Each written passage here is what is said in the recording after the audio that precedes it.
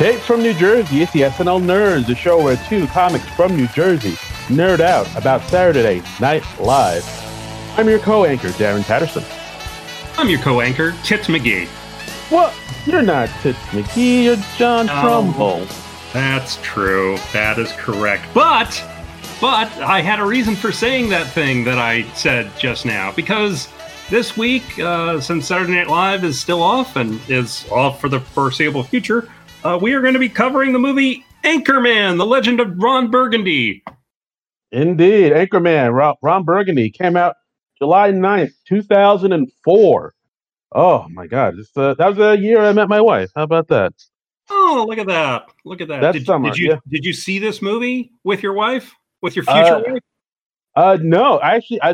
This movie came out maybe like a month before we met. So, I already seen it. I've received numerous times in the theater. Numerous times. Oh, okay. So you liked it. I did. For those that don't know, this movie was directed by Adam McKay, written by Adam McKay and Will Ferrell. Budget was $26 million, grossed $90 million. And if you remember when this movie came out, it was kind of a big deal. It was. It has many leather-bound books. The theater smelled of rich mahogany. It's become, I mean, more than just a cult comedy. I think it's become like a new classic comedy. I would say it's like the definitive Will Ferrell movie, and it was like Adam McKay's first movie, and it really put these guys on the map in terms of feature films. I would agree. I mean, actually, a year before this, Will Ferrell was in Old School, and I think that's the movie that broke him. But then, true. I was forgetting Old School for a moment. Yeah, but then he came out with this movie, Anchorman, and then this sent him up to a whole new level. Like, he was like the lead in it, and it was, like you said, it's like a comedy classic. I mean, I would probably put it up there with stuff like Caddyshack and the like.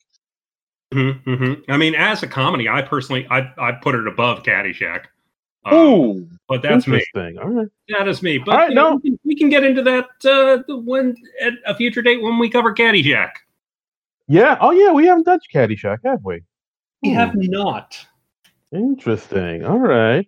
And yeah. I mean, as far as like I said before, I love this movie, and like this is one of those movies where, like, I remember me and other people like just quoting this movie nonstop. Like, I've had full-on conversations with people using nothing but Anchorman quotes. Yeah, it is a very quotable movie. You see it. I mean, it still has like this big, I keep wanting to say cult following, but it seems to be more than a cult. I mean, it's like it's entered the culture. It's you see like memes all the time of things like Ron Burgundy going, "I don't believe you," or right. "I love lamp," or just so many quotable lines and moments from this movie. Yeah, that escalated quickly. Yeah. And it seems to really apply. Well, let me read the back of our the DVD I have. We talked before we started recording. We both got the unrated, uncut, and uncalled for version of Anchorman, which it's more or less the same movie. It's got like a few differences. It's not a huge difference. Not a huge change in it. No, it's honestly like on IMDb they only list like 5 differences between that and the theatrical cut. So it is more or less the same movie. There's like a few alternate takes that are in. There are a few things that are expanded a little bit, and like a couple scenes that they put back in. But it is more or less the same movie. Here's the description on the back of the DVD. Will Ferrell, Old School, Elf, is Ron Burgundy, a top-rated 1970s San Diego anchorman who believes women have a place in the newsroom as long as they stick to covering fashion shows or late-breaking cooking stories. So when Ron is told he'll be working with a bright young newswoman, Christina Applegate, who's beautiful, ambitious, and smart enough to be more than eye candy, it's not just a clash of 2 TV people with really great hair, it's war. Filled with wicked wit and slapstick humor, Anchorman is the year's most wildly irreverent, must-see comedy hit. I agree with all those things. Yeah. And there was an interesting sort of inspiration for this movie. Is Will Ferrell? He was watching a documentary about the news business in the 1970s, late 1970s, and I think it was a documentary about Jessica Savage, who was this newscaster in the late 70s, early 80s, worked for NBC. Do you remember Jessica Savage, or was she before your time? Vaguely. I think she was a little bit before my time. Yeah. She died early on. She had like a drug problem, and there was like one bit where she went on the air, and a lot of people were speculating that she was high or drunk on something, because she was like slurring her words, and she was in bad shape, and she came to a tragic end early on. But she was also one of the first female newscasters at a national level, and she battled a lot of sexism along the way. And in this documentary that Will Ferrell was watching, they were talking to this anchor who was a big deal in the 1970s, and he was saying, "Now understand something. I used to be a real male chauvinist pig," and that struck Will Ferrell as very amusing and a fertile area for comedy. So he told Adam McKay about it, and Adam McKay was like, "Yeah, that's a great idea. Let's do that." And so they did that. Wow, that's interesting. I didn't know that. I mean, because part of me thought like his big inspiration for this character was like, remember when he used to do that impression of Robert Goulet, like on Conan and stuff? Yeah.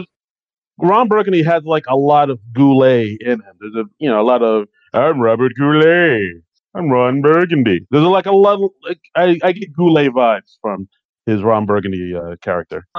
Yeah, I can see that. Will Ferrell, he's very good at playing idiots who are very full of themselves. That seems to be one of his go-to things for his characters. Yeah, I think another influence on the character Ron Burgundy, it has to be Ted Baxter from the old Mary Tyler Moore show with the great Ted Knight played, who was like the lead actor, and he was very inspiring and confident and very slick on air, but off air he's just an absolute idiot. And you realize he's only perceived that way because like he reads the stuff that's in front of him with gravitas. So that's a good point. I never thought of that. I think that has to be where they get the name of Ron Burgundy's dog, Baxter. I think that was like maybe a little tip of the hat or something. Oh wow! I never thought of that. That makes a lot of sense. I mean, I don't think I've ever heard them confirm that, but I feel like that can't be a coincidence. Huh. Interesting. Wow. You gave us some food for thought there, Mr. Trumbull. Well, that's what I'm here for, Darren. I mean, I had to pick up the slack from your lame ass. Oh, son of a bitch! Now you stinker. I'm a dirty pirate hooker. Another line I quoted all the time. Yeah, that's a great line. I also love "I'm gonna punch you in the ovary." Straight up, make the baby maker. My God. I mean, this movie, it gets very wrong. It gets very politically incorrect, and that's half the fun of it. Mm-hmm. Because it's taking place in sometime in the 1970s, and it's a very pre-enlightened time. Yeah, very much so. It takes place in San Diego, and then introduce Ron Burgundy, who's like this man, God amongst men. Yes. A man who has a voice that can make a Wolverine purr. Like it opens up, they say that he had suits that made Sinatra look like a hobo. In other words, Ron Burgundy was the shit. Ron Burgundy, he's the number one newsman in San Diego. He works for KWWN Channel 4, which is the number one news station. And he's got a whole news team. He's got Champ Kind, who's the sportscaster, played by David Koechner, another SNL alum, who was on the cast in the early days of Will Ferrell's time there. He only stayed on for SNL for like a year or two, I think. Right. And we also have Brick Tamland, Weather, who's played by Steve Carell, the great Steve Carell. And this was kind of a breakthrough role for him. Yeah, dude, I remember watching this movie and like Steve Carell, much like Robert Downey Jr. in Tropic Thunder, Carell steals every scene he's in. Like every time he came on the screen, he would say something incredibly hilarious. Yeah, yeah, and I mean, Steve Carell had this big improv background. He'd come from the Second City, and been on the Daily Show for years, and he'd already been on the Dana Carvey show, which we covered to a degree when we were talking about the documentary about the Dana Carvey show. So Steve Carell was really primed for a breakout, and it was his performance in this movie that convinced Judd Apatow to build a movie around Steve Carell, because he noticed what Steve Carell was doing, and he was like, "Hey, do you have any ideas for film?" And that's how we ended up getting the 40-Year-Old Virgin. Absolutely, another great movie. And we have another person on the news team, Brian Fantana, who's the action reporter, the reporter in the field. Right. He's kind of the hunky Daredevil one, and he's played by the great Paul Rudd. Oh, Rudd! You put Rudd in any movie, I am there. I mean, how can you not love Paul Rudd? I mean, honestly, he's the human golden retriever. Yes, that's a wonderful way to put it. And Paul Rudd. This movie came out in 2004. Paul Rudd looks exactly the same. It's really weird. It is eerie. The man does not age. He is the modern day Dick Clark. He's a Dorian Gray picture.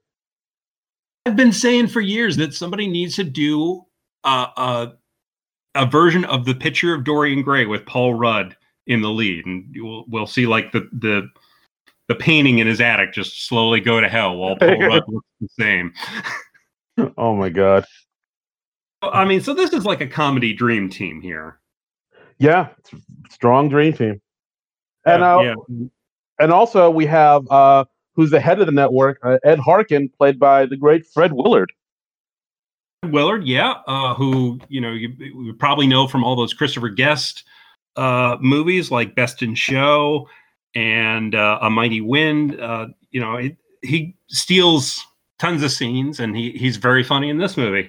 If you really know your history, your comedy history, you know from a little thing called Fernwood Tonight, way back in the day. Yeah, him and Martin Mull. Yeah, I haven't seen much of Fernwood Tonight, but I know of it. Yeah, me too. Like I remember it used to come on Nick at Night years and years ago. I think it was Nick at Night, something like that. But like I never watched it. It just looked kind of okay to me. And but like now I kind of want to see it.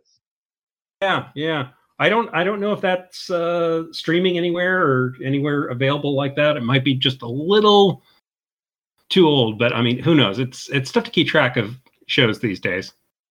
That's true. Oh, and also we have Chris Parnell who's in this. He plays Garth, who is Ed Harkin's assistant, I believe. Yes, and he was originally considered for Brick. Really?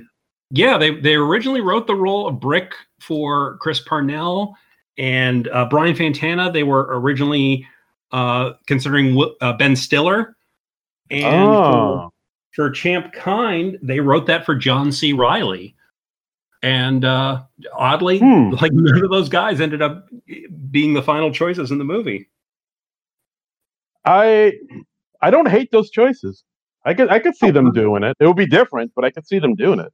It would be different, but it would still be a very funny movie with those guys. But I'm glad that we ended up with the guys that we had. John C. Reilly, apparently, he was interested in doing it or was willing to do it, but he was committed to the movie The Aviator at the time, the Howard Hughes biopic, and it just didn't work out timing wise. And John C. Reilly has regretted that since. But I mean, he's worked with Will Ferrell and lots of other stuff. They did Step Brothers together and Talladega Nights, and which I can see both of us. I can see us covering both of those in the future. So absolutely. I mean, I get it. Like, I mean, also John C. Reilly was in Anchorman 2, so he kind of made up for that. But I mean, I get it. Like being in the movie The Aviator. I mean, that's a Scorsese film. You don't leave a Scorsese film. Yeah, and I mean, even though we think of John C. Reilly as much more of a comedy guy right now, I think back then he had more of a foot in each area, in both drama and comedy. And now maybe the scales have tilted a little more to comedy, but that's very true. Yeah, John C. Reilly's not hurting. And also we have as the female lead, Veronica Corningstone, we have Christina Applegate. Yeah, this was a weird choice because I don't think she had really done that much comedy. I mean, of course, it's Married with Children, Kelly Bundy, but aside from that, like comedy in movies, I don't think she had done too much, right? This is kind of a signature role for her in the movies, I think. And this did maybe put her a little more on comedy. Yeah, but she'd done a lot of TV comedy. She did Married with Children for, I think that show was on well over a decade, and she did. Oh gosh, she'd done a few sitcoms since then. But yeah, this is. Yeah, I mean, there was that one Samantha Who, and she also had a show called Jessie, I think. Jessie, I don't know if I remember that. I only vaguely remember it. I don't think I ever really watched it. But I think it was on like Thursday nights on NBC for a while. I think it was one of the million shows that was paired with Friends and Frasier and all that. Okay, and she was also at that Netflix show Dead to Me. She was also, I mean, ever since there was, Don't Tell Mom the Babysitter's Dead and Bad Moms. Actually, now I think about it, she has done a good chunk in comedy, but I think that might have all mostly come after this movie. Yeah. I mean, I think this movie casts a long shadow there, but I don't know. Should we get into the plot? Yeah, I mean, the plot's kind of simple. Ron meets Veronica at one of his pool parties, and he tries to hit on her. But like, kind of before this, you kind of get the vibe that like, even though Ron is flying high, he gets all the women he wants, and he's living this playboy lifestyle. He is kind of lonely and looking to meet a soulmate. And then he kind of talks to Veronica, and he says something like, "Oh, I got to tell you something. You got a magnificent hiney." Yes. I want to be friends with it. Yeah, which is a quote I've said numerous times. And then that's one of the all-time great pickup lines. And if you say that to a woman, she will instantly fall into your arms. She will swoon immediately. That's as Ron says later in the movie. That's just science. Yes. Then he says that he's kind of a big deal, which is I've highlighted all the quotes I've said from this movie, and it is disturbingly a lot. It is a lot, yeah. I mean, we could go through this movie practically line by line. It's like so many quotable lines in this movie. Yeah. I have many leather-bound books. I want to be on you. Yeah. I mean, so he's clumsily trying to pick her up, and she's not having any of it because she's a liberated lady. She's got her own mind and all that good stuff. Right. That was just coming to be in the late 70s when we were just figuring out that women were good for things besides housework. And who knew? Who knew? We had. Go ahead. No, I was going to say the next morning, everybody is hungover from the night before. Champ talks about how he shot a squirrel, which is still bizarre to me.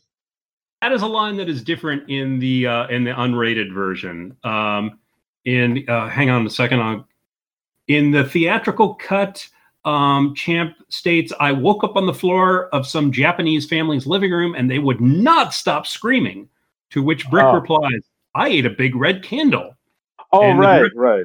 In the director's cut, Champ says, "I woke up this morning and I shit a squirrel. The hell of it is, the damn thing's still alive. So I've got this shit-covered squirrel down there in the office, and I don't know what to name it." And then Brick replies, "I'm sorry, I think I ate your chocolate squirrel." I think I have to go with the unrated here. I find just shitting out a squirrel to be a very funny concept. That is just, it just took me a minute to wrap my mind around that. I was like, what did you say? What did you just say? That was a wild party. A live squirrel. Okay. And Brick, we should say, we didn't really cover Brick too much. We talked about Steve Carell more. Brick, he has an IQ of 48, and he is discovered years later to actually be mentally retarded. So he's very funny. He says a lot of non sequiturs. He says a lot of things that just show he doesn't quite get it. And Steve Carell is just hilarious in this role. Yeah, hey, where'd you get that suit? From the toilet store? Yeah, so so I mean they are number one in the newscast. They are riding high, but word comes down from the network that that the affiliates are looking for more diversity in the news team, and the guys don't even know what the word diversity means. It's a And small wooden chip. right. And Ed Harkin, the head of the station, he announces that they've hired Veronica Corningstone as their new reporter, who is the woman that Ron tried to pick up at the party last night and had miserably failed. And Ron is instantly smitten with her because she's very striking and she's very capable and very poised, and he is in love with Veronica Corningstone. But of course, the men are upset, and they let Ed Harkin know about it. It's anchor man, not anchor lady, and of course, the ladies. They rev my engine. They don't have a place in the newsroom. And of course, Brick says, "I don't know what we're yelling about." But the way he said it is like he said it with such passion, like it's like passion mixed with confusion, which is what I love. To be a part of the moment. So he tries to duplicate the tone of the meeting, but he has no idea of the content. Yeah, so he says, I don't know what we're yelling about. Loud noises. Yeah. I still say loud noises to this day. Yes. And then at one point he says, "I read somewhere that their periods attract bears. The bears can smell the menstruation." Yes. I remember like everybody bursting out loud laughing at that too. The loud noises and the bears. Yes, just such an unexpected random thing. Well, actually, the bears thing kind of plays into what happens later on in the movie, if you think about it. And that apparently is a true scientific fact, is like bears can sense that or smell that. Oh, really? So yeah, that's a little scientific fact. So very funny and scientifically accurate. So there's genuine concern. Yes, exactly. Okay. Exactly. And this movie, educational. That's right. You laugh and you learn. Yes. And beyond the whole Veronica Corningstone of it all, we also have a rival news team from the number 2 news team from Channel 9, and that is anchored by Wes Mantooth, played by Vince Vaughn, Will Ferrell's co-star from Old School. Right. So and then they kind of get into it a little bit too, like a little they showed it just bad blood there, and like that's where Brick said that one insult. Where'd you get your suit from? The toilet store? Yeah. Which I laughed out loud when I heard that in the theater. I was like, that's good stuff. That's great. And so the news team for Channel 4, they decide to give Veronica a hard time. They're sexually harassing her, and they're trying to get her to quit. And they're trying, but at the same time, but they're still trying to hook up with her because they are pigs. Yes, absolutely. And also at the same time, Veronica is given like kind of menial stories to report on, like the cat show. Which she talks to Ed about, and she says, "Oh, this is baloney. It is baloney," which is something my sister still says. It is baloney. Is that something your sister just says, or is she quoting from the movie? No, she's quoting from the movie. Like every time like something dumb happens, she's like, "This is baloney." I don't know why that line just gets her and gets me. And so so we have the guys doing horrible things to her in the newsroom, where like Champ, he's like reaching for something on a desk and he like grazes against her breast and is feeling her up. Whammy. And, whammy, which is Champ's catchphrase. And Brian decides to take a run at her, and he uses his new cologne called Sex Panther. Wow. By Odeon. Yes, which they're 60% of the time it works every time. That doesn't make sense. That doesn't make sense. So he puts it on, and it is such a pungent scent. Taking the nostrils. Yeah, yeah. We end up it alarms everyone in the newsroom. Everyone just is repulsed by the scent, and it cuts to Paul Rudd just getting hosed down outside the building because that is the only way he can get the scent of Sex Panther off of him. Yeah, it was worth the time the raccoon got caught in the copier. Yep. And we had a little cameo from Judd Apatow. Yeah, one of the in the newsroom. He says the cologne smells like a turd covered in burnt hair. And then another woman said it smells like Bigfoot's dick. Yes. So it paints a little word picture there. Sex Panther's made with bits of real panther, so you know it's good. But Ron, Ron, he is not as overt about it to Veronica because he is genuinely smitten with her, and he invites her out to dinner, just saying like, well, you should get to know the new city of San Diego, and since you're going to be covering this town. And she says, okay, well, that makes sense, and they go out to dinner. And he also he's working out in the office without a shirt. Yes, which is something I guess they do in the office. Tickets to the gun show type of thing. Yeah, and Will Ferrell loves taking his shirt off for comedic purposes. And who doesn't? And he's because Will Ferrell, he has I think it's fair to say he has a thoroughly average physique. He has. Yes, it's the definition of dad bod. Call it a dad bod, but it is. I mean, he is not. He's not cut at all.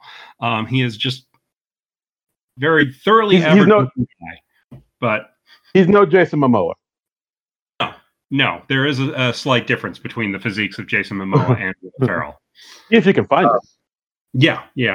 But he also, takes. Oh, go ahead. Also, real quick, if you notice the stage manager who kind of pops in and out of scenes here, that's Ian Roberts, one of the founding members of the UCB. Yes, that is true. Mm-hmm. That is true. So Ron takes Veronica out. First they go out to sort of a lookout point area, and where Ron explains that San Diego is German for a whale's vagina. Another quote I used quite a bit. Yeah, I mean, tough to go wrong with whale's vagina. Right. And when they go out to dinner, Ron impresses by playing the jazz flute. Yes, they go to a jazz restaurant bar, Tino's, which is run by Tino, who's played by Fred Armisen. Yes. And let's see. I think the restaurant it's Spanish for "we spit in your food." What? That they go Tino? to. Really? Yeah. Wow, I did not know that. That's pretty smart. Yeah. It's a smart movie. It's an educational movie. Right. But I mean, I also in this scene I kind of like how it when he goes up to play the jazz flute, he kind of plays it sloppily. So you think, the joke is he's actually terrible at jazz flute, but then they flip it, and he's actually really good at jazz flute. Yes. Yeah. And apparently Will Ferrell plays the flute in real life. Really? Yeah. That is something I found. It's tough to find genuine trivia about this movie because you don't know if they're just making things up. But apparently that's a real thing. Apparently Will Ferrell can play the flute. Huh. All right. Well, okay. They were making a big joke, and I was totally fooled by it. So I know. I do know Nick Offerman can actually play the saxophone like he does in Parks and Rec, but I didn't know about Duke Silver. Duke Silver, my man. But Veronica is overcome by Ron's charms, and he's like, "Hey, look, tonight we're not coworkers. We're just a man and a woman. We're co-people." Yeah, and they hook up. Ron takes Veronica to Pleasure Town, and we have an animated sequence that represents their lovemaking. Yes, while Tom Jones plays in the background. Yeah, I mean, you can't go wrong with the Tom Jones.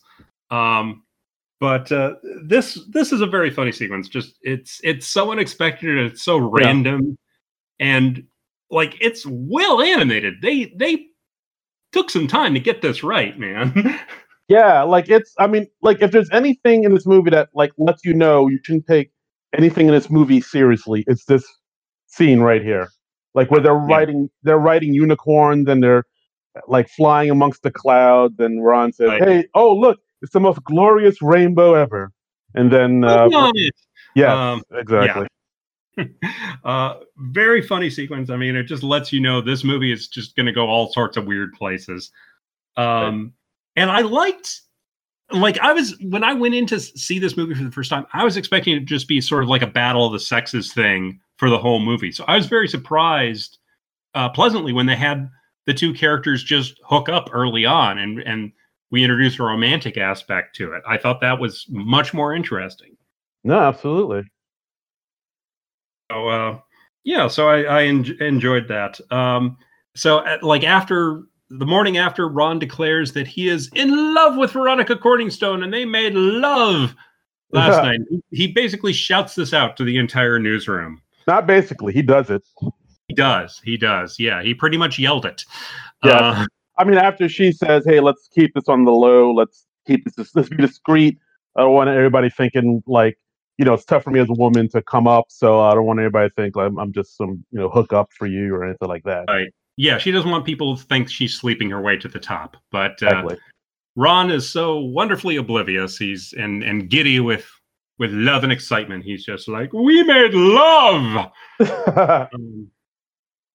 And and in this scene, we have like another couple of the iconic moments from this movie, where like the other guys on the news team, they don't really understand what it is to be in love, Right. and so they're asking Ron what it's like, and Brick, who as usual is not quite getting it, he just starts naming things around the office, saying like, I love desk. I love carpet. I love lamp.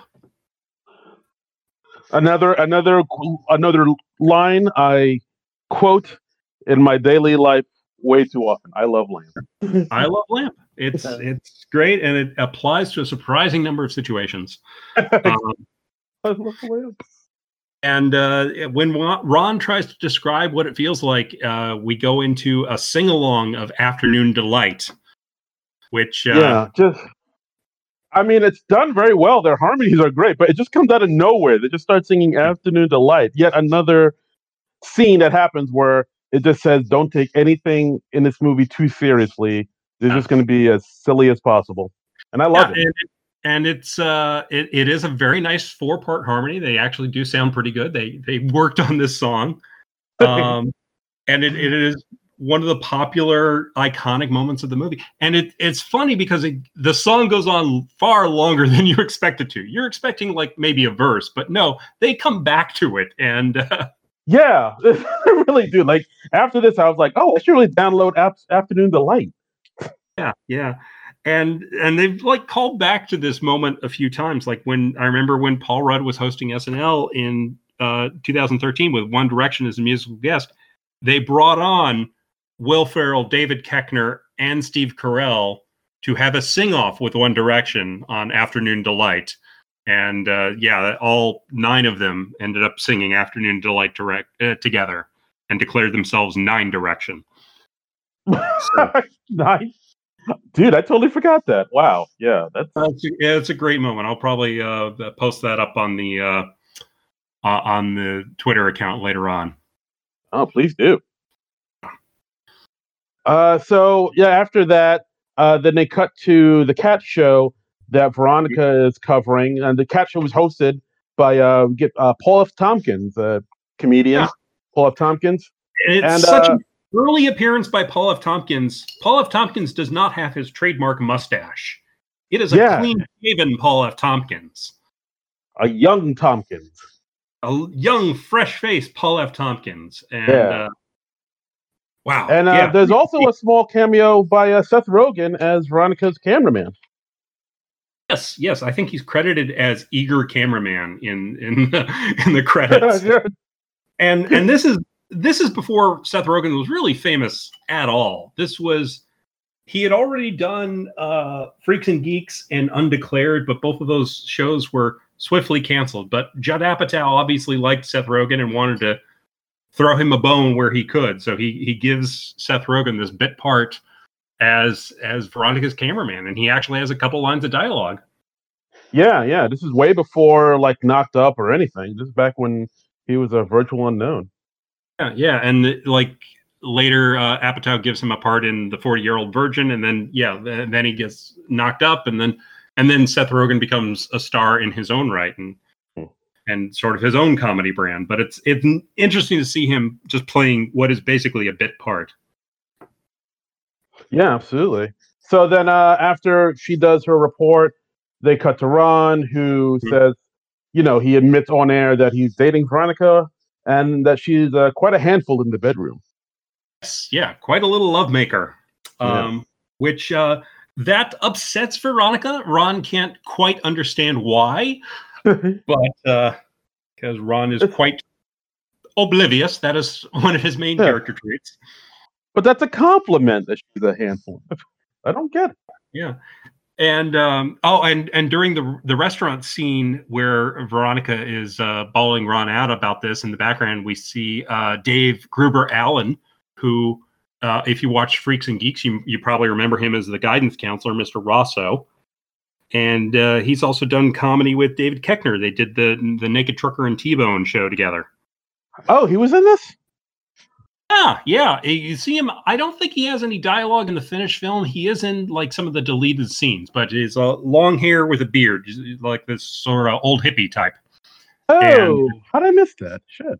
Well, I think in the finished movie, he's just like maybe a little fuzzy in the background, but he's got a very distinctive face. So if you're looking for him, look for Dave Gruber Allen. Huh. Well, I'll be a son of a gun. It's always fun to see him. Right. So then Ron and Veronica kind of make up, and he says he loves her, and then they admit that they're in love, which none of this sits well with the rest of the news team, because Ron's spending all his time with Veronica and not with them. Ron, like, he can't do the pancake social because he's gonna go jogging with Veronica, or jogging. It might be called. It might be a soft J. I don't know. It's so new. Yeah, we do not know how to pronounce this activity yet. But we also find out that Champ is apparently secretly in love with Ron, and he misses Ron. He misses his musk. I love that line. You don't hear the word musk in conversation as much as you should. No, we don't. We need to start incorporating the word musk into more of our everyday conversations. I miss being with you. I miss being near you. I miss your laugh. And that's just a sort of fun comedic subplot it's never commented on too much, but just every once in a while we hit on that of just Champ's unspoken lust for Ron, because he just loves Ron Burgundy so damn much. Beautiful thing. Mm-hmm. Champ's a mess. Brick can't sleep, and then Brick just scoffs at a banana. So our next plot complication arrives when we see Ron just driving around, and he tosses a burrito out of his car window, and it hits a biker played by Jack Black in a neat little cameo. The biker played by Jack Black, he's hit in the face with the burrito. He spins out on his bike, and he's very upset about this because his bike is now ruined. So he takes Ron's dog Baxter and punts him off a bridge. So, he drop kicks a dog off a bridge, and it should be horrifying, but somehow it's hilarious. Partly it's hilarious because it is so obviously a fake dog that he punts off the bridge. But we see Jack Black pick up the real Baxter, the real dog, and then in the next cut he's got an obvious bad Baxter doll. So and Ron is very torn up about this because Baxter is his life, and he is trapped in a glass case of emotion, both literally and metaphorically. He is calling into the station, and he's so distraught that he is in danger of missing that evening's newscast. Right. So basically, like, he's in a phone booth calling the studio saying, "Oh my God, what?" Like, he's not even making sense. He's just like beside himself. Veronica Corningstone is talking to Ed Harkins, saying, "Look, we got to do the news. It's like Ron's running late. If he's not here in a few minutes. Like, I'm here. I'll do the news. So, of course, Ron angling to take over. Exactly. So, like, since Ron's not there, and they're left with no choice but to put Veronica on to do the news. And of course, Ron is running through the streets, pushing people out the way unnecessarily to get to do the news after Brian calls him and tells him, say, they're going to put Corningstone on. You better get here now. Because it is such a horrifying thought to have a woman anchoring the news. I mean, can you imagine? Can shiver up my spine. That is, ugh. I mean, it still frightens the hell out of me. Oh, the horror! Telling you the news of the day, and that's just. Oh my God! Thank God we don't stand for that sort of thing today in 2020. No, Lord, no. Everything's fine. Like, a woman can be president. Everything's okay right now. We solved it. Can be. Won't actually be, but can be. Theoretically can be. Yeah, on paper. On paper, no. I mean, they can run all they want. We are still going to elect a man in his 70s. I mean, wow. We're getting political here. Because that is just how it is done. We are not. I mean, maybe by like 2050, we will be ready for a woman. We'll see. I mean, if the right woman comes along, that's right. It hasn't gotten here yet, but we'll. Yeah. No. I mean, obviously not. But so Veronica takes over the newscast, does a very good job. She does a great job. She even improvises a quick sign-off line as "Thanks for dropping by," and it just goes very well. And then Ron bursts into the studio right after she finishes, and he's like, "All right, I'm ready. Let's do the news." And everyone has to break it to him, like, "Well, Ron, we went on without you, and we did the news." And right. Ron just cannot accept this, and he is a wreck, right. and he is so outraged he cannot be happy for Veronica. Right, because so Veronica break up. Yes, because Veronica said, like, I told you I wanted to be a news anchor. This was my dream. I've told you all about this. And Veron was like, I thought you were kidding. I thought it was a joke. Yeah. She wants. I wrote it in my diary. A news anchor who is also a woman, and he's like, "Oh, that's so amusing." Yeah. So they break up. Ron's like, "We broke up because of your actions, you scorpion woman." Yes. And the next day, we find out that they got a significant ratings boost because of Veronica anchoring the news. So the network makes Veronica the Channel 4's new co-anchor with Ron Burgundy. Right. So now Ron Burgundy has to share his beloved newscast with a woman. Yes. And not just any woman, the woman who used to be his lover. Faint.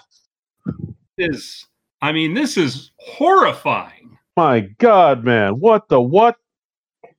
It's like, what is next? Dogs and cats living together? Mass hysteria. Yeah. So again, they go back to trying to sabotage Veronica Corningstone. They pay off the announcer at the beginning of the news to introduce her as Tits McGee. Another quote I've said numerous times. Another quote that I have said less than an hour ago. That's right, you did. I did. See, this is where that's from. I totally did. But yeah, so they're basically prank calling her. Ron insults her, says you have a dirty, whorish mouth, which again, another quote. And they're just trying to sabotage her all the way, but it's just not making any headway. She's not letting it get to them, and it's really still a dirty pirate hooker. Yes, so. Dirty pirate hooker. So the guys, in order to lift their spirits, they decide to go buy some new suits. So they jump in.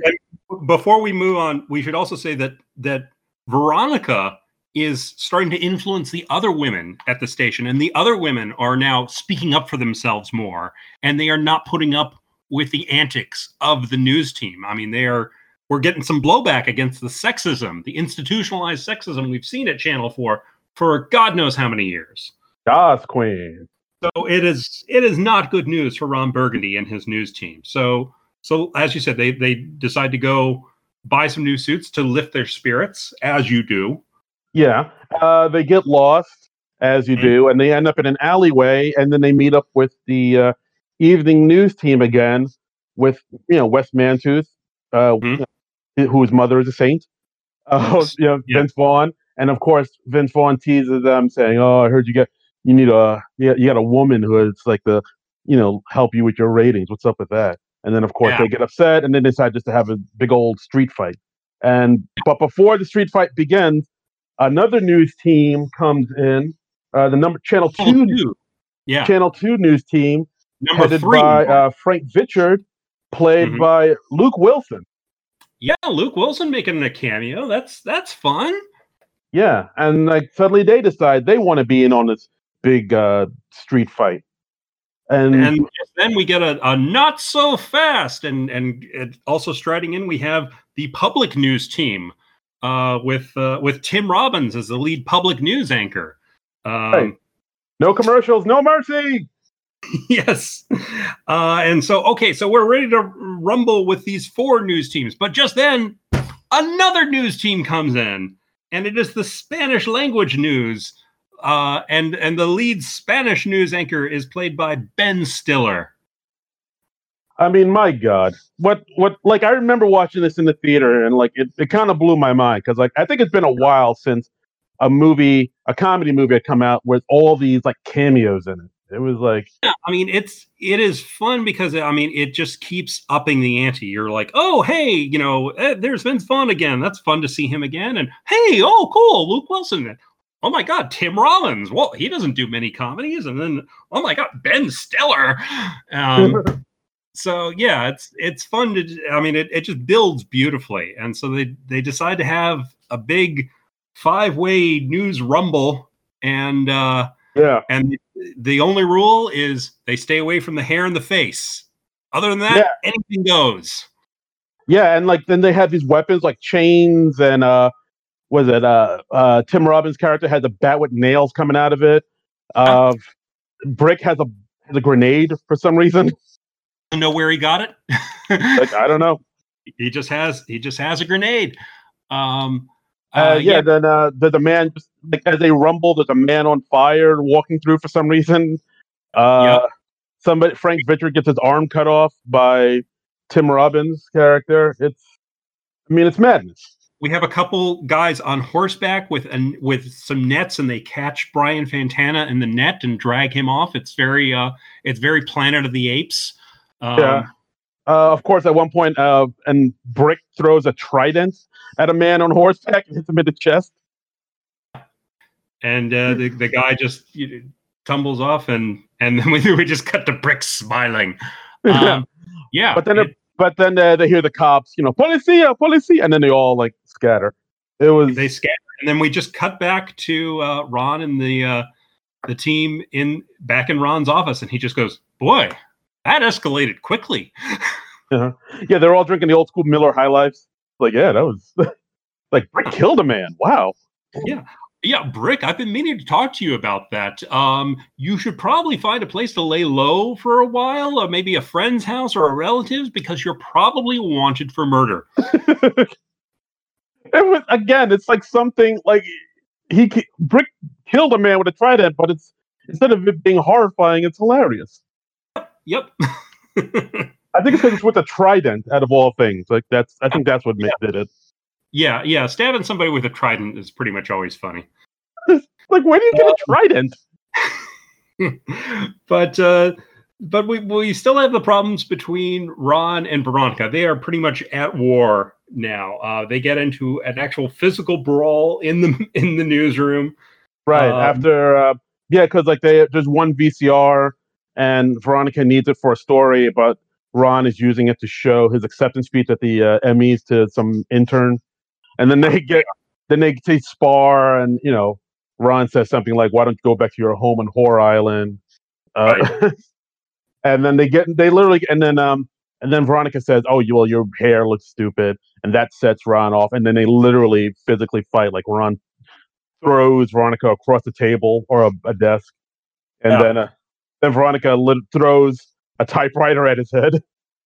She grabs a TV antenna and starts whipping him with the TV antenna. Yeah, very funny sequence. Yeah, she maces him in the face. It's a lot of that. Yeah, and we see Veronica later. She's out to lunch with all the women from the station. And she has a lot of sympathy from the women from the station now. And one of the women, played by Catherine Hahn, the very funny Catherine Hahn, lets Veronica in on a little secret that Ron has a habit of reading literally anything that is put on the teleprompter when he's reading the news. We see this earlier in the movie when someone accidentally puts a question mark at the end of his sign off, and he just goes, "I'm Ron Burgundy." And Catherine Hahn tells Veronica about this. She's like, you can use this or you can leave it alone, whatever you want to do. So Veronica decides to use it, and she changes Ron's sign off at the news that evening. And so he ends the news with, "Go fuck yourself, San Diego." I love this line because it wasn't until just that point, that's when I realized, oh, this is the first time we're hearing the F word throughout this entire movie. So it hits a little hard. It hits a little harder. It's an F-bomb. It's an F-bomb. Yeah, his usual sign-off, I don't think we've said before, is "Stay classy, San Diego." And he is beloved by San Diego. But he ends the newscast with "Go fuck yourself, San Diego." And he is not even aware that he has said it because Ron is just that stupid. Right. He does not realize what he has said until he watches the playback. Yeah, and I think that's at that point Veronica realized, oh, I might have gone too far. Because I think she was just hoping to have him be flustered for a moment, or maybe stumble on air. She never expected him to actually say, "Go fuck yourself, San Diego." But as we said, Ron is just that stupid. So, so people are outraged. They are storming the station, and Ed Harkin, his back's against the wall. He has to fire his beloved Ron Burgundy. Yeah, why do you have to say that? This poop mouth, just poop mouth. And Garth, poor Garth, is just shattered by this. Yeah, it's poop mouth. Poop mouth. And Veronica is just distraught about this because this went further than she ever wanted or expected. Indeed. Yeah, but Veronica ends up benefiting from this. She takes over as the lead anchor for Channel 4, much to the resentment of the rest of the news team. And Ron just spirals.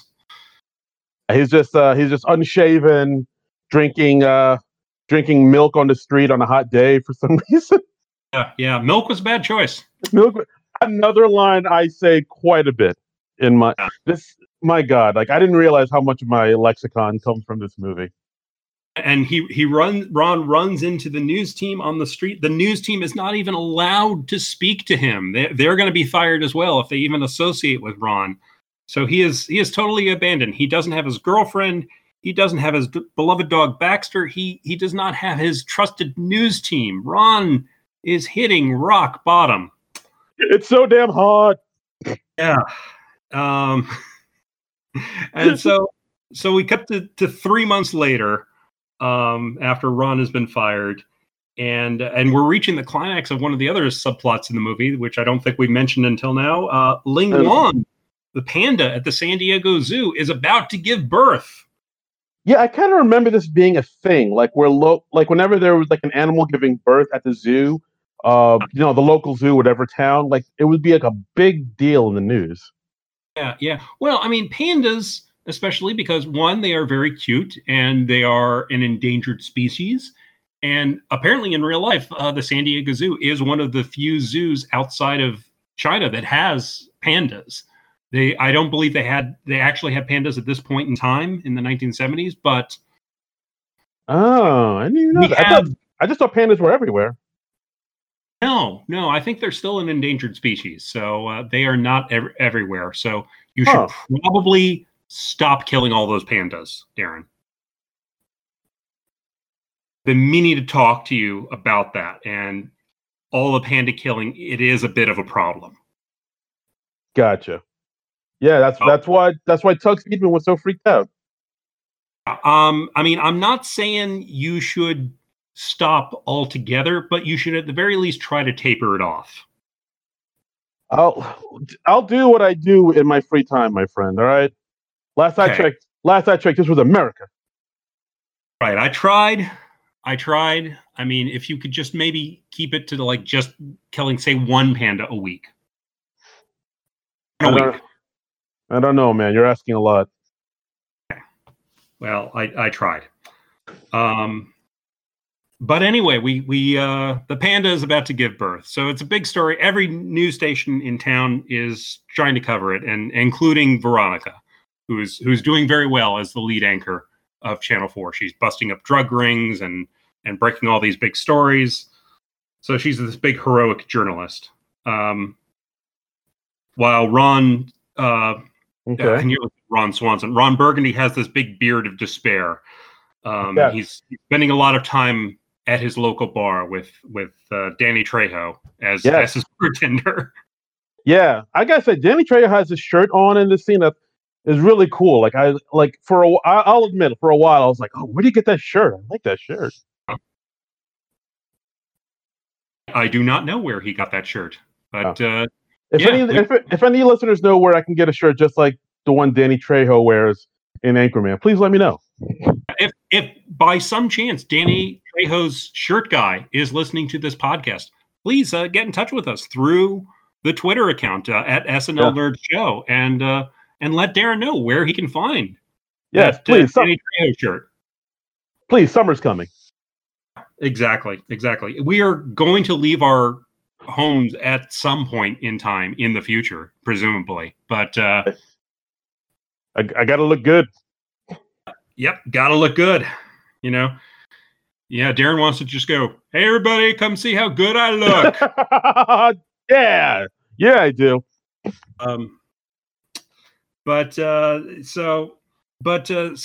Veronica, she's trying to get a good angle of the panda birth at the San Diego Zoo, but they've got these screens up, so nobody can get a good shot. And then finally, Veronica sees a place in the corner where they could get a nice shot of the panda birth. And Tim Robbins, the public news guy, he villainously just decides to push Veronica into a bear pit and take the shot for himself. Yeah, so there's a little bit of Bob Roberts in him at this point. Who knew the public news people were so evil? Oh, they're jerks. They seem so nice on NPR and on PBS. All the front. Oh, I guess so. This is why I don't give them any money. I know what they're all about. So now Channel 4 is in a bind. They've got the biggest news story of the year, and they have no anchor to cover it. So Ed Harkin reluctantly decides to call Ron Burgundy to take over. Right. And so he wants his news team back. He goes into the bathroom for a second, comes out, clean shaven or cleaned up, still has the trademark mustache, and he fabulous. Yes, and then he blows into a conch shell to call his news team. Nice little Lord of the Flies reference for you.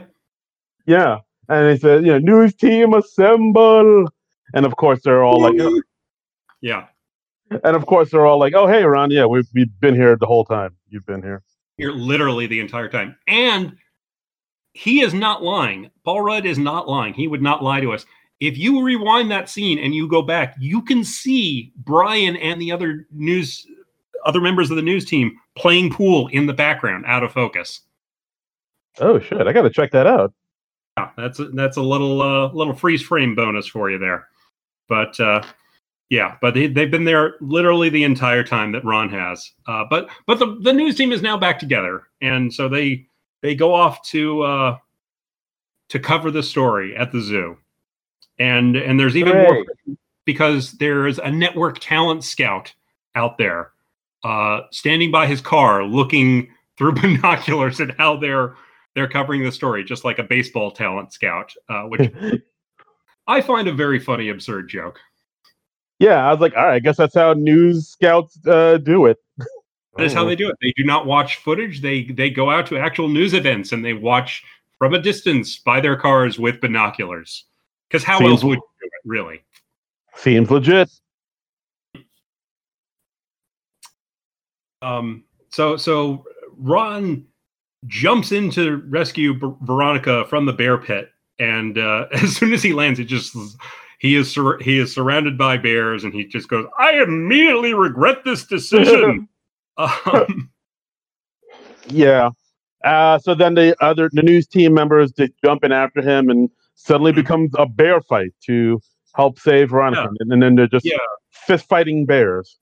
Yeah, Veronica admits to Ron that she tricked him with a teleprompter, and Ron immediately just goes, "You bitch!" Which makes up the bears, and so now they're in even more danger.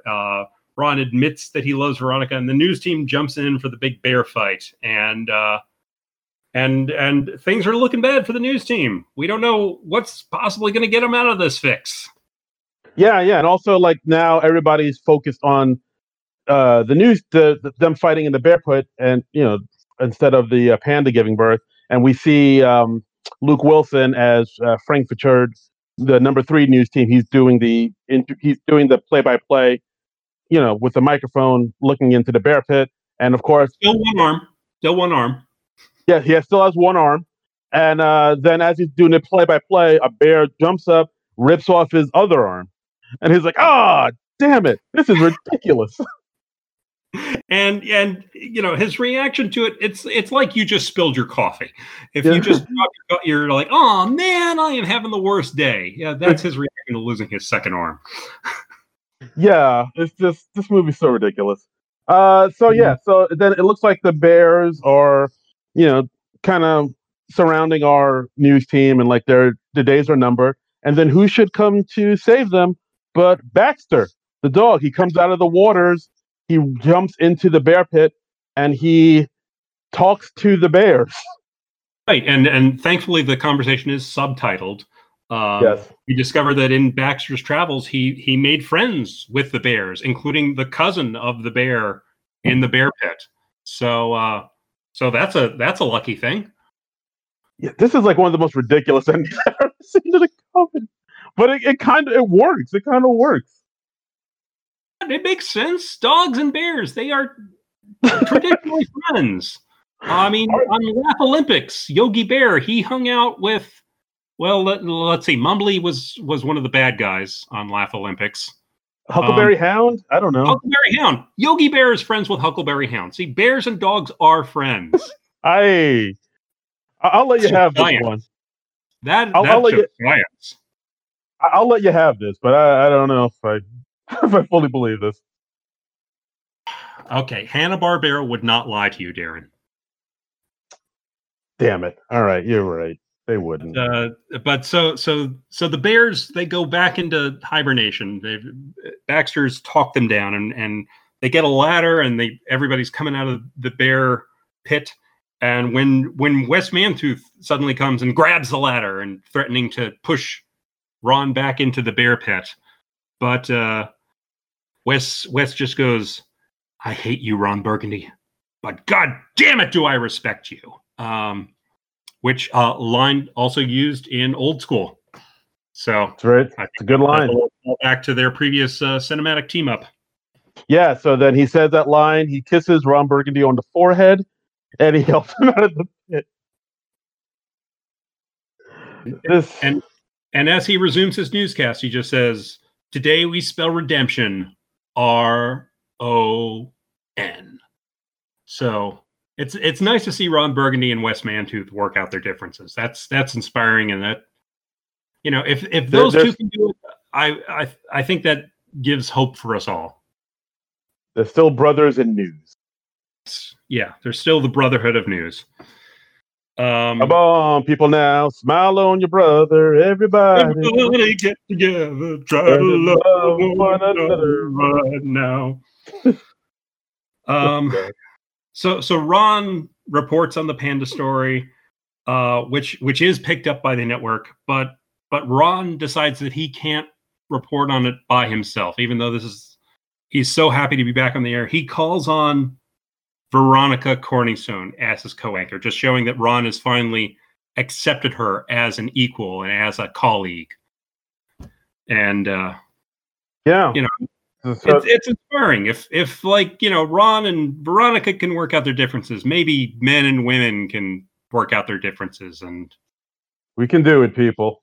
Maybe someday women can be equal in the workplace, and we could have like a woman president someday. Fingers crossed. Because I feel like women can be very level-headed, where men are maybe stupid and not. And, well, that's a very nasty comment to say. Why would you say that? Get him out of here. Well, I mean, I think just like if there's like, say, a very knowledgeable and prepared woman who can like handle bad situations, maybe that sort of keeps us as a society from getting into trouble. Where I'm just pulling an example out of thin air here. Maybe there's not a giant pandemic raging through the country, and where people have to stay quarantined in their houses, let's say, and forced to do it over the internet instead of meeting up at a studio and speaking to each other in person. That's a weird hypothetical, man. I'm not sure what you're referring to, but I mean, it's an unusually specific example, but I think it's one worth contemplating. Okay, I hear you. That's food for thought. I'm not again. I don't know if you're referencing something or anything like that, but I don't know. Well, I mean, I can tell you're not totally on board with this idea, but that's okay. That's okay. I'm just planting seeds. Seeds. Yeah. It's interesting. I'll think about it. Anyway, I gotta go Fighter-Man for toilet paper. So let's wrap this up. Okay. Yeah. No, I get it. We should wrap this up. Yes. We should wrap this up. But Ron and Veronica, they go on from there. They are now co-anchors united, and they become the first mixed gender network news team. The narration informs us, and I don't think we've mentioned the narrator of this movie, Bill Curtis, big time newscaster. He's currently one of the hosts and the scorekeeper on NPR's Wait, Don't Tell Me. But he has a long history of newscasting and narration on all sorts of shows. I knew I recognized that voice somewhere. He was always like that. He was like big in the 70s. I recognized that voice there, but I never knew his name. I mean, his voice is like, my God. Yeah. He's done a lot of things on A&E. Let's see. He anchored the CBS Morning News, and he's just got one of the all-time great voices. Oh, yeah, and he makes the movie all the funnier because it's just, you hear a real life newscaster just saying "rah rah rah," and I mean, his voice can melt butter. Yes, absolutely. But so, that's the end of Anchorman. That is, I mean, what do we think of this movie, Darren? I think it's a hilarious movie. I think, I remember seeing it in the theater. I thought it was one of the funniest things I'd seen in a while. It was one of those, I guess, kind of like, you could maybe call it a bro comedy, but I don't know, not really. But it's definitely, it was just hilarious. I mean, every time, because there was sort of like a underlying theme about, sexism in the workplace and, how women had to fight to get to the top. But anytime they got too close to being a little bit serious, they immediately went the other way, and just remind you, this is a silly, insane comedy where people get stabbed with tridents and shoot fire out of a. It is interesting because it does get very absurd. It gets very surreal, but it does actually have some serious points to make about sexism and just how absurd sexism is. And and that's fun. And it's because it's a comedy, maybe your defenses are down, your shields are down a little bit, so those ideas might permeate a little bit more than they would otherwise. Yeah, there's one point where Ron is in the bar with Danny Trejo, and Danny Trejo is like, yeah, times are changing. Like, women can do stuff now, so you got to be okay with it. which is like it's them getting a little serious, but then immediately Ron says, "I'm sorry, wait, what are you saying? I don't speak Spanish." They immediately make it ridiculous. Right, because he is not speaking Spanish. It's just Danny Trejo who has a slight accent, but Ron seems to just be utterly confused by Spanish in any form. At one point, Baxter barks to him, and he's like, "What? You know I don't speak Spanish." So yeah, I mean, this is one of the great. This comedy is one of the greats. I still quote it to this day. It's just, I mean, holy moly! It warms my heart. This movie. And even if you've seen this movie before, and even if you've like got it on streaming somewhere or something like that, I think it is on streaming somewhere at the moment. But I think this is a movie that is definitely worth owning on DVD or Blu-ray because, as we said earlier, we have the unrated expanded cut, and that also came with a bonus movie called Wake Up Ron Burgundy that they assembled this out of outtakes and deleted scenes from the movie. They had so much left over that they could make a full-length movie out of what they cut out.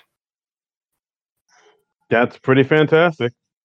That is amazing. And there was a whole subplot that was cut out of the movie about this terrorist group rampaging through San Diego called the Alarm Clock.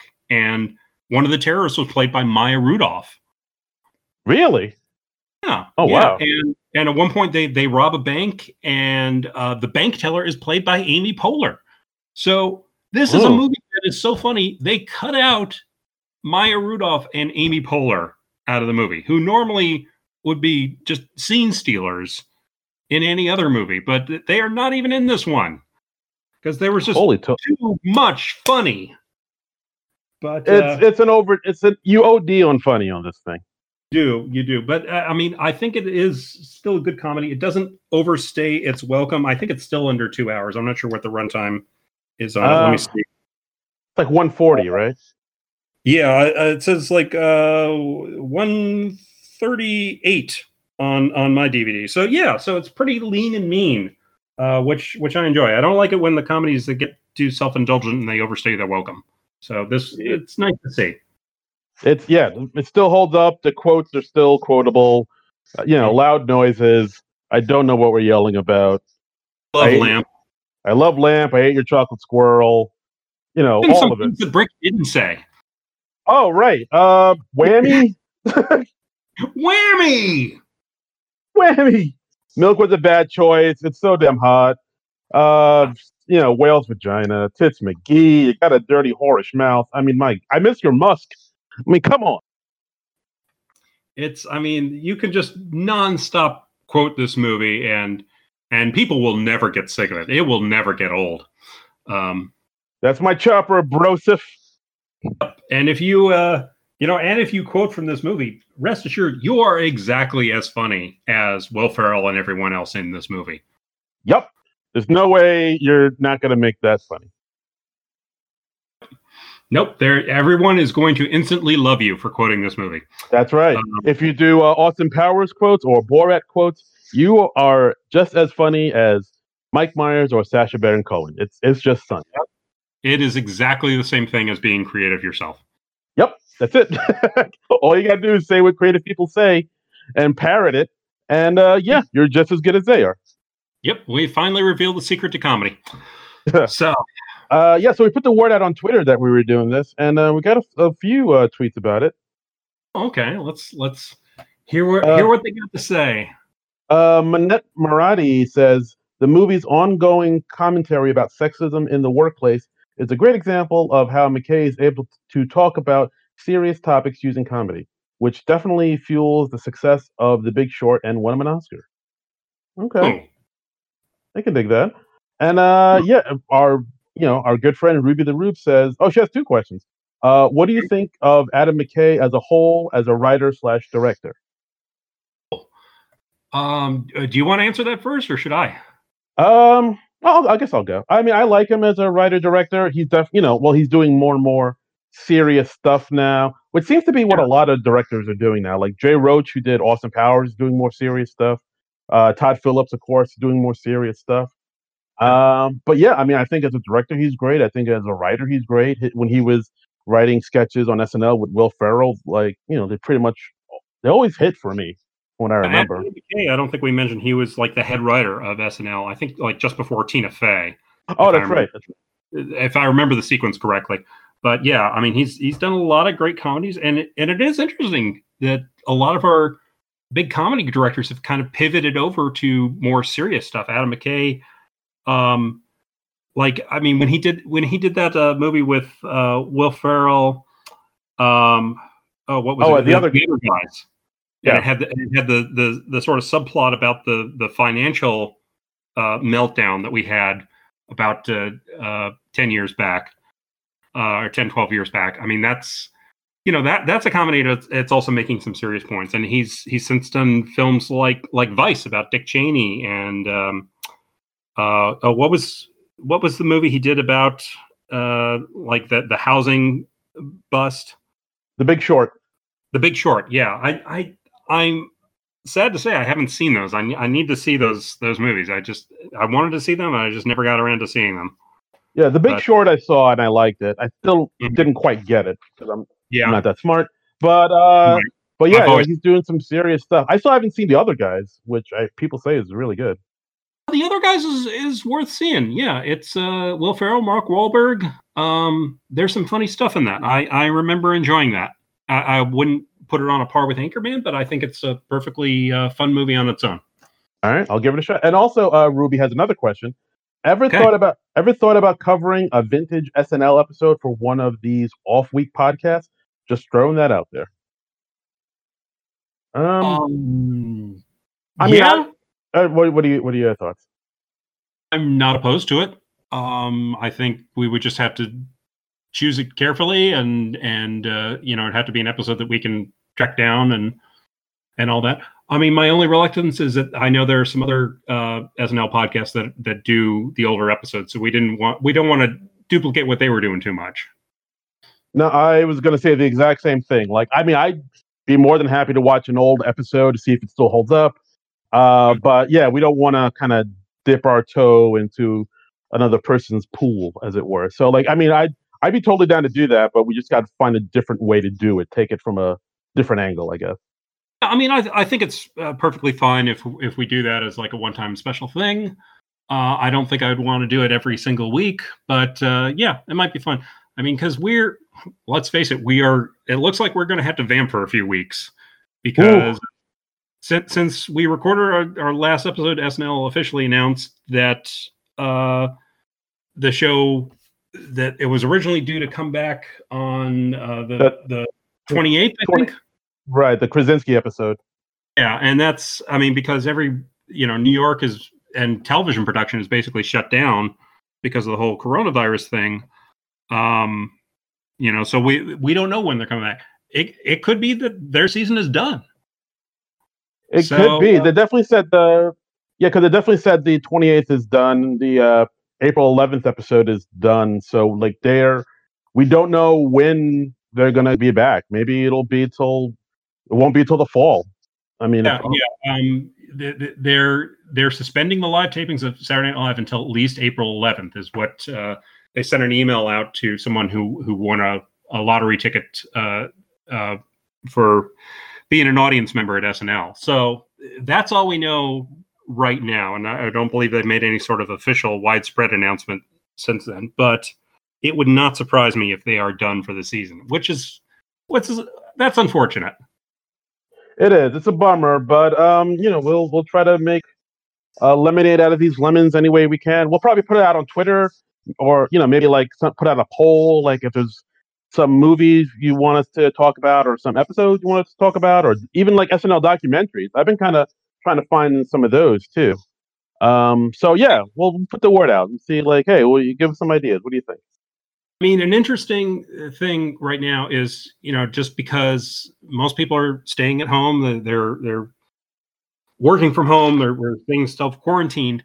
Darren and I right now, we're trying to limit ourselves to movies that we either already own or that we can easily access on streaming. So we like some of the more obscure movies starring SNL people that we would normally get from our local libraries.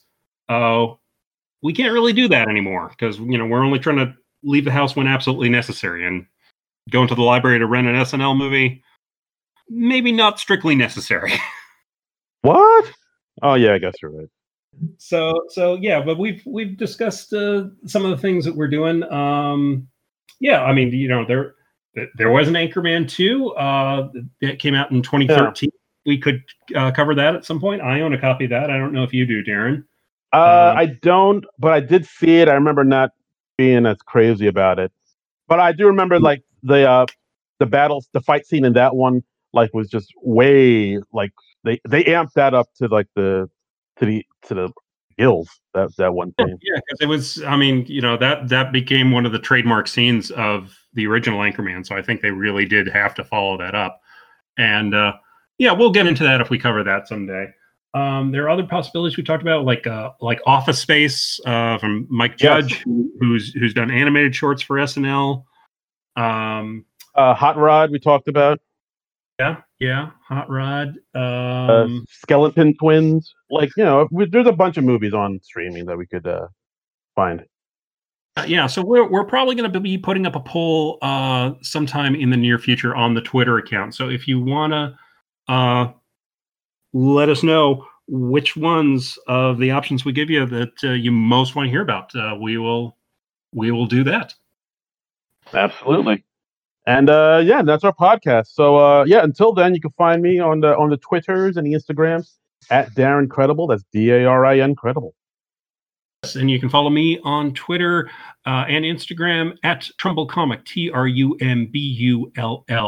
Comic. And you can follow the show page at SNL Nerds Show. And please go to non-productive.com. Check out the other shows on the Non-Productive Podcast Network. We got a lot of fun stuff. And please contribute to our Patreon if you can, because, it's everybody's hurting for money right now. So if you have anything that you can spare, I'm sure that the folks at Non-Productive would really appreciate that right now. And you can indicate that you are contributing because of the SNL Nerds Show. They give you, so it's just non-productive.com/Patreon, I believe. Yeah, absolutely. Just whatever you can spare, a few shekels, if you could. Yep. Did we have anything new on terms of feedback on the? Let's see. Not seeing any new feedback on the Apple podcast about the show. So if you want to do that, please, like, people have time on their hands. Talk up the podcast. Yeah. And, be like, hey, if you're bored, if you got some time to kill because you're stuck at home, why don't you listen to the SNL Nerds? We'd sure appreciate that. But we are going to keep on giving you as much content as we are able while everybody's stuck at home. Absolutely. Like, the SNL's not here, but dagnabbit, we're still here. We're still standing. We're still strong. That's right. We're going to do our best to take up the slack and keep doing that, because we can fortunately do this podcast a little bit easier than people can do a live television show from a studio in the middle of New York City. Absolutely. It's a little easier. Mm-hmm. Today we spell redemption SNL Nerds. Correct. But I think that's about it. Did you have anything else that you wanted to say before we sign off, Darren? No, I think I'm good, man. Thanks for listening, guys. Okay, well, thank you very, very much for listening. We'll be back next week with another SNL movie. But until then, go fuck yourself, San Diego. This has been a non-productive media presentation. Executive producer, Frank Hablawi. This program and many others like it on the Non-Productive Network is distributed under a Creative Commons Attribution Non-Commercial No Derivatives license. Please share it, but ask before trying to change it or sell it. For more information, visit non-productive.com.